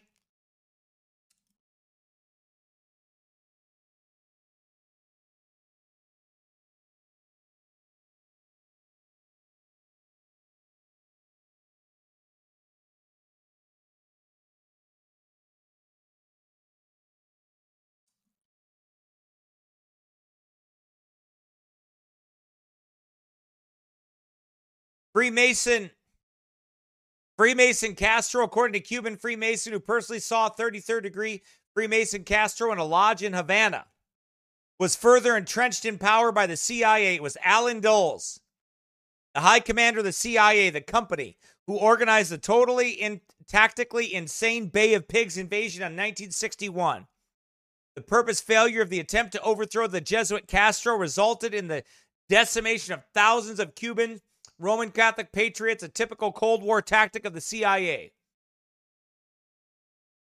During the invasion, Dulles was conveniently out of town and away from his duty station.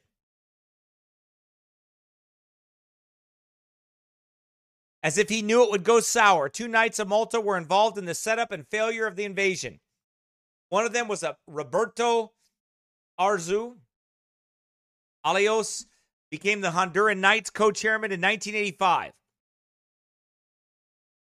Alios, a sugar and coffee grower who let the CIA use his plantations as training grounds for the 1960-61 Bay of Pigs invasion of Cuba, its secretly purposed failure having been intended by the CFR director to the CIA to further entrench the power of the order's Fidel Castro.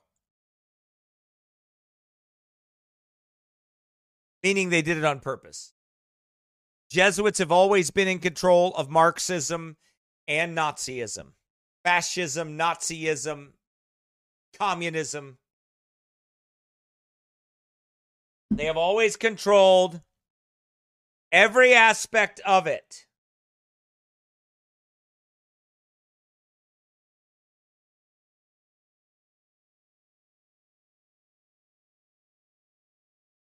Okay?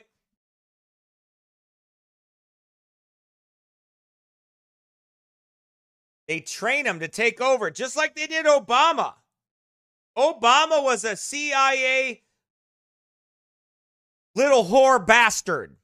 Little bastard from a whore.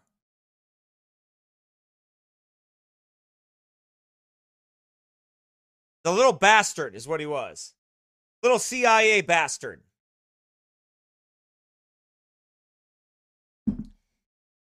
Exactly who he was.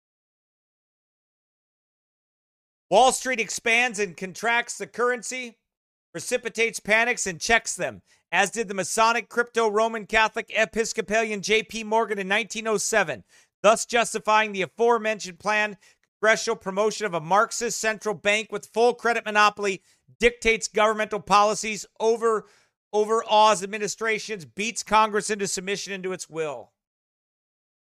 Why? They're a bunch of Marxists.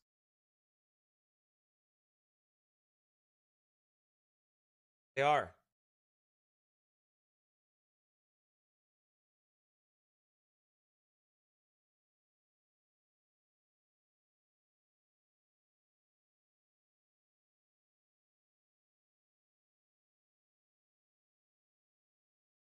Let's see.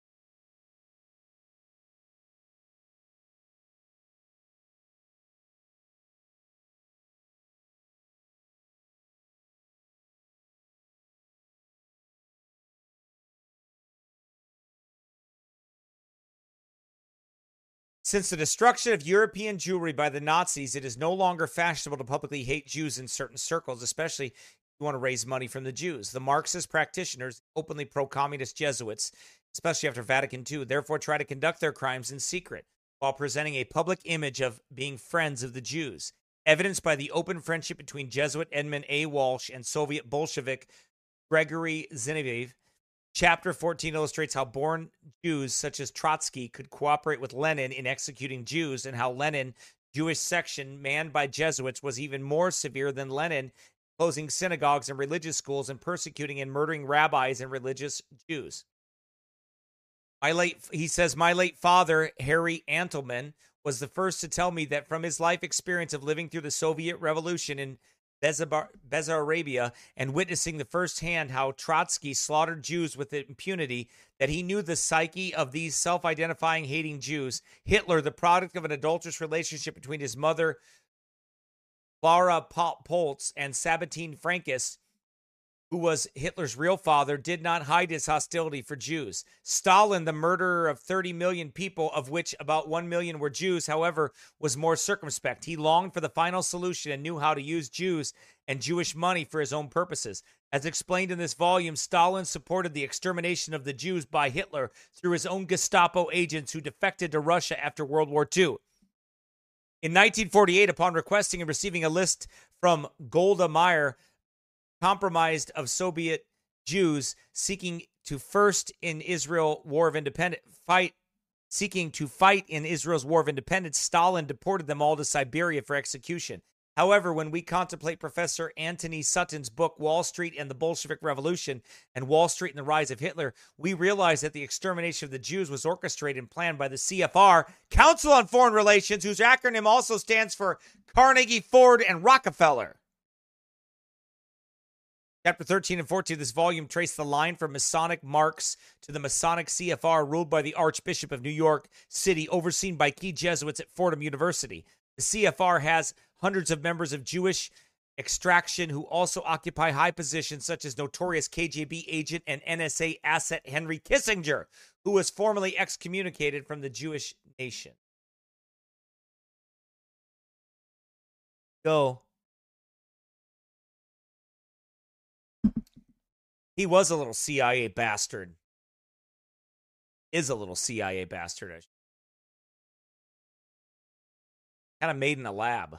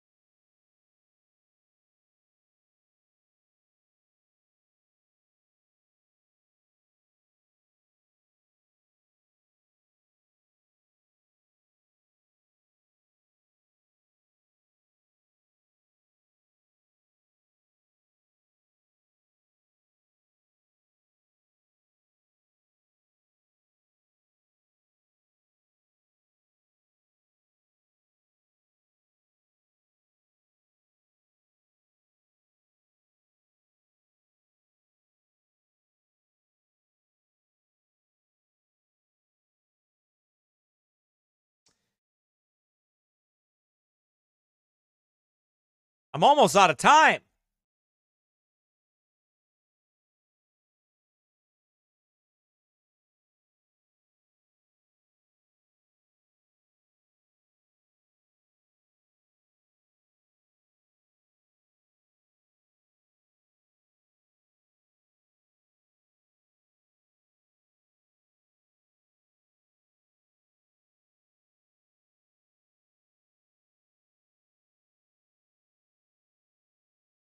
Anyway, so there you have it right there. And there's more that could be said, obviously, about Marxism, and obviously the Jesuits and their plan.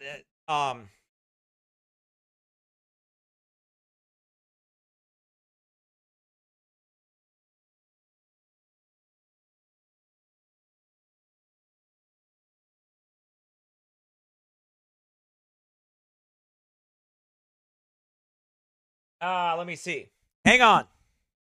No, I didn't go off. I'm still here.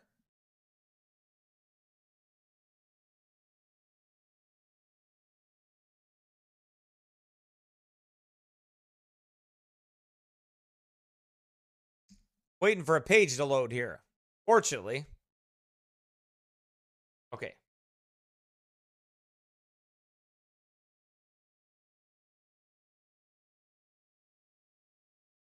Oh, I think I went over that already. I already did. I covered the reductions of Paraguay. Yep.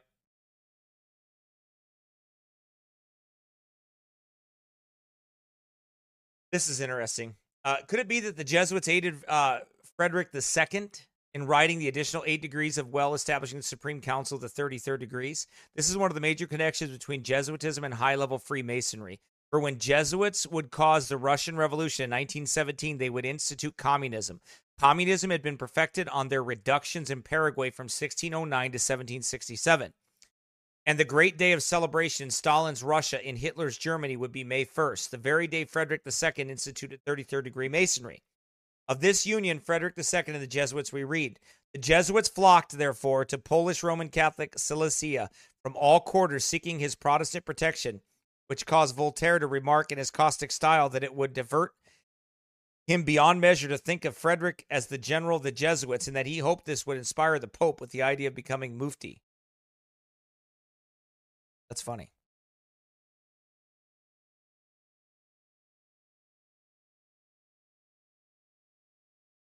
In 1750, the Society of Jesus was composed of the most powerful group of men in the world. They were the confessors of nearly every king in the Far East, Russia, and Europe, including the Pope. The Jesuit general knew the secret affairs of every nation, and his soldiers were making millions of dollars for the order. The South American reductions produced herbs, hides, tallow, clocks, and other goods, which the Jesuits traded in Europe with their huge fleet of black ships. Profits were then used to finance wars against Protestant nations they had sworn to destroy. But all the wealth and power was acquired in secret, as the kings of Portugal and Spain knew nothing about the reductions known today as communes. Therefore, upon the discovery of the reductions, the most powerful Roman Catholic kings of Europe expelled the Jesuits from their dominions. The first was King Joseph I of Portugal in 1759 with the help of his great prime minister, Sebastian Cavallo, Marquis of Pombal. Of the king's condemnations of the society as found in his manifesto addressed to the bishops of his kingdom, we read, "It cannot be but the licentious introduced by the Jesuits, in which the three grand features are falsehood, murder, and perjury, should not give a new character to the morals of the externi, the goyim, as the Jesuits call those who are not of their order. The order destroying the morality of the nations, as in America today," present tense,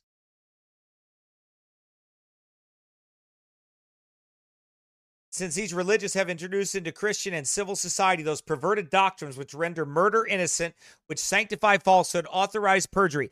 They took that entire place of Paraguay. They took that and turned it into their own money-making scheme and enslaved those people and made all the money off those people and build the coffers of the Jesuits. They did.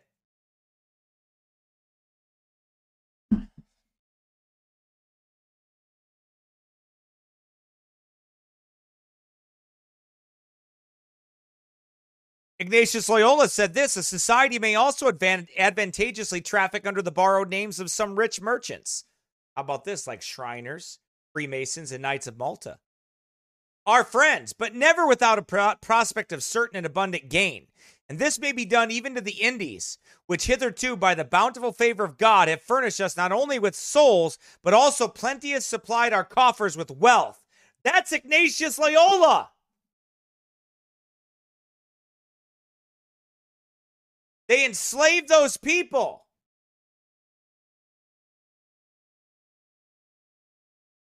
Under their communistic Marxist regimes. They were perverts. They fly both under the flag of Nazis. They fly under the flag of Marxists, of the Hegelian dialectic, of Roman Catholic, of Protestant, of Baptist. They do not care. They will fly under any one that they possibly can. They do.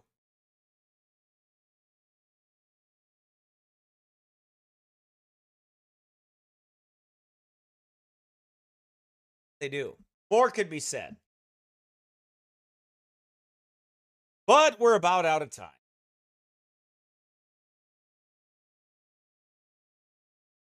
So, let's see.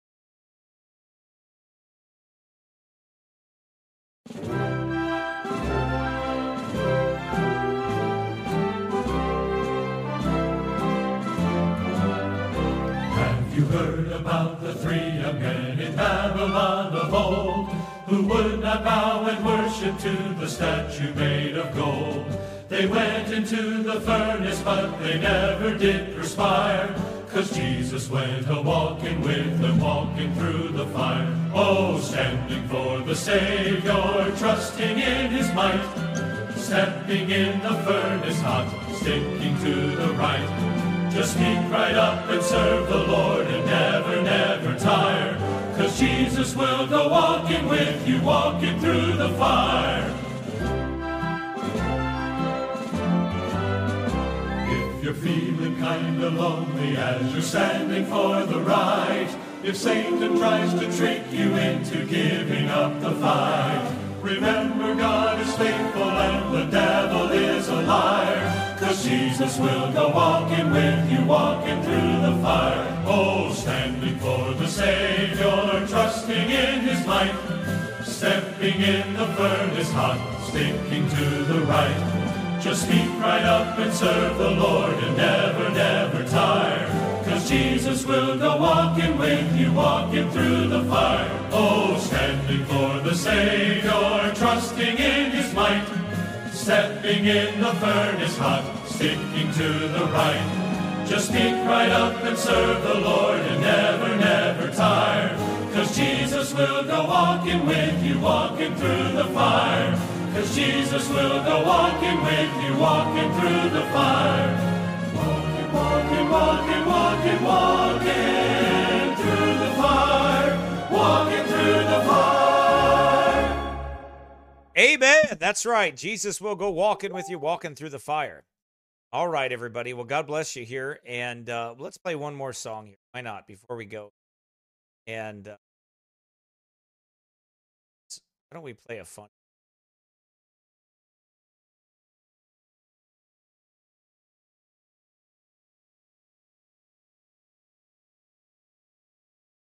And no, we won't play it. We'll save that for Friday. Let's see.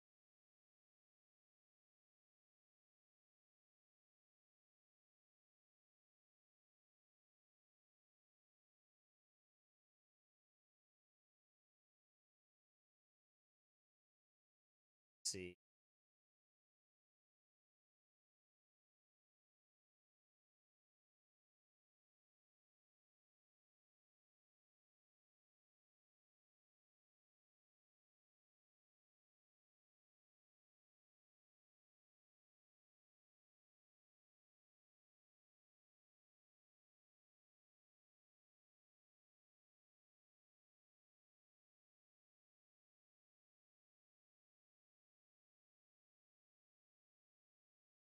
Play a song about bacon. Yeah. How about some Helena?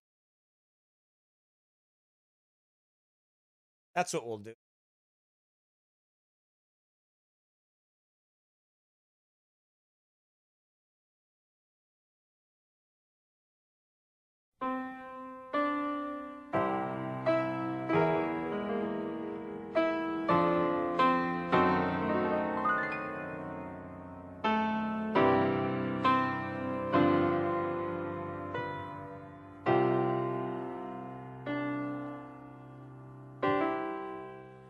Lift me up above the shadows, plant my feet on higher ground. Lift me up above the clouds, Lord, where thy pure sunshine is found. Lift me up above my weakness. Lift me up into thy strength.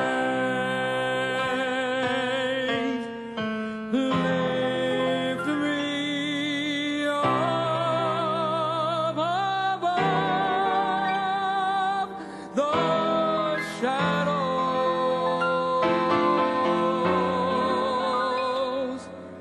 till I stand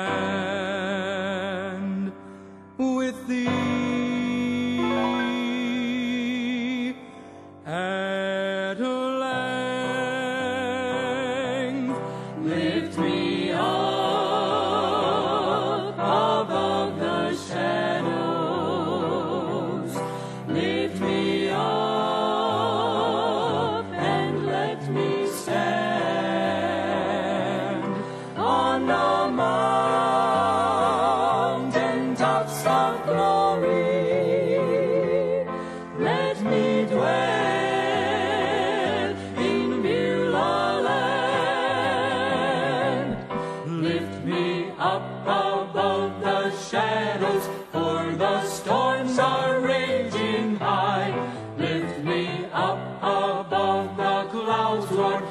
let me to thy bosom fly, where no evil thing can touch me, over on the other side. Lift me up above the shadows, let me evermore abide. Lift me up above the shadows, lift me up and let me stand on the mountaintops of glory. Let me dwell in the land. Lift me up above the shadows, lift me up and let me stand on the mountaintops of glory. Let me dwell in the land. Oh, lift me up above the shadows, lift me up and let me stand on the mountaintops of glory. Let me dwell in your land.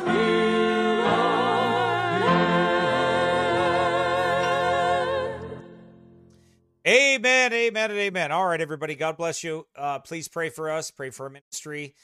Pray the Lord will continue to bless us and meet our needs, just the general needs. Pray for those. We've expenses and everything up. If you'd like to give towards that, you can go to our website, oldpathsbaptistchurch.org. Go on there and click on this as you support our ministry, PayPal, Venmo, Apple Pay, whatever you decide. Or you can go down to sermonaudio.com page here. You can mail something to 1030 South Highway 3, Northfield, Minnesota, 55005. Also, just pray about you can Apple Pay also. It's one of those. Oh, yeah, it is. There. Okay, anyway. So I appreciate it. And then if you'd like to give specifically towards the camera, Scott, for the meeting house there, then set that aside. Right? Other than that, I will see you Friday, Lord willing, anyway, at 2 p.m. Central. But don't miss tonight's sermon. You in Europe will be sleeping. Too late for you to watch. But if you're in America here, if you're on this side of the pond, 7:30 p.m. Central Time. In about 3.5 hours, I'll be preaching the book of Ephesians. We will be starting Ephesians chapter 2 and verse 11. Yeah. Right? Ephesians 2:11. And so listen live on this Rumble channel right here, or listen live on sermonaudio.com. Right? All right, everybody. God bless you. Take care.